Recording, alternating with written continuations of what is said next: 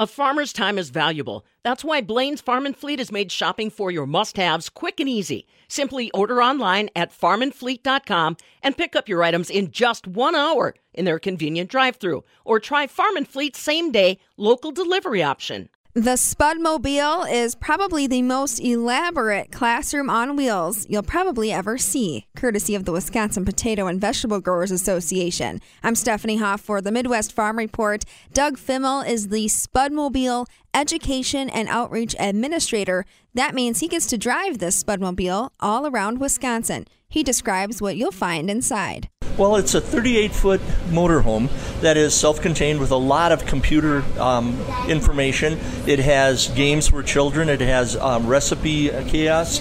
It has a video area. And it just has everything you want to know about potatoes, but we're afraid to ask. And if you are afraid to ask, I'll ask you. Why is this something that Wisconsin Potato and Vegetable Growers sent out on the road? Why is this a priority? Well, I think what happened is a lot of people don't realize that Wisconsin is a very large potato state. We're the third largest grower in the nation, and I can't name the other two because we're not supposed to say those. But Wisconsin does roughly around 64,000 acres of potatoes, and we have around 115 growers. And potatoes is the food that people love. I mean, it goes with everything. Certainly does. What are some of the biggest questions you get? Because I assume, are you going primarily to schools? Right. We do go to a lot of schools, and that's our main input. Our quest is a lot of the children don't know where their food comes from. So we want to make sure that they know that Wisconsin is not just the dairy land, it's agriculture. And so besides potatoes, our name is Vegetable Growers also. So we do a lot of different things besides potatoes because of the crop rotation. But some of the questions we get is that, do potatoes grow underground? And the children just don't realize this. And we jokingly say, well, we go to the potato tree and pick them off, but obviously they're underground. But I think the thing is that people, again, children, don't realize that French fries are potatoes. They think that the only potato they get is from the Golden Arches in a little red box. So besides schools, what other big events do you try to hit up with the Spudmobile? Well, it varies a lot right now. And again, it depends on the situation and what's happening with the world right now with COVID. But we do the state fair. We're there for a number of days. We do Farm Tech. We do Wisconsin, the WPS show in Oshkosh. We're doing a lot of the farmers markets, just areas where we have people that are interested in agriculture. Now, a year ago, Doug, when we talked, things were up in the air with COVID, and you didn't get to travel as much. Has that come back at all? It really has. When we did the WPS show in March, it was the first time that we were open in 2 years. So we are traveling again. We're hitting dairy breakfasts. We did like 10 of those this year.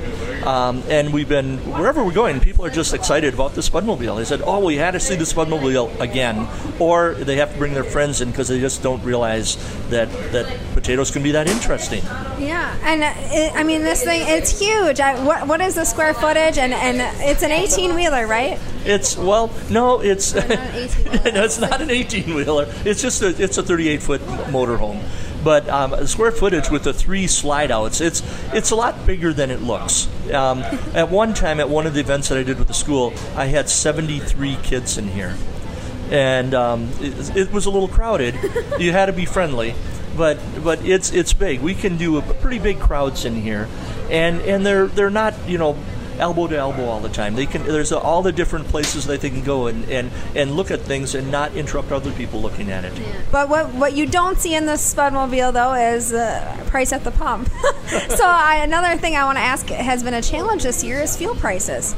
It has. I won't even go and tell you how much it cost me to, fill this up the last time, and so that we take that into account with where we're traveling. A lot of times when we're going to an event, we like to hit, a couple in a row in that same area of the state, so we can, park it, stay there, and then maybe move a few miles to another event. We try to do that a lot with schools. What are some of the surprising questions you hear, not only from kids, but maybe adults? Well, most of the biggest surprising thing is that people just don't realize that Wisconsin grows potatoes. You know, they'll go by a field and they'll say, oh, that must be sugar beets or something. No, that's a potato field, you know. And they'll say, well, are all the potatoes? They'll say, well, we see flowers on them. So if I see white flowers, is that a white potato? If I see the purple flowers, are those purple potatoes? And then not necessarily. And it varies because we have a potato called the Snowden, which was developed at one of our research facilities in Rhinelander.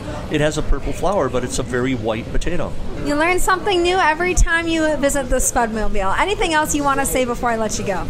Just ask people, buy local. That's all we want you to do is buy local. Support our economy. How do you know it's a Wisconsin potato? Most of the time, if you look at the bag, you'll look at where it was packaged, and it'll tell you. There is a state that puts their name all over them. If it's that on that bag, it definitely is not a Wisconsin potato.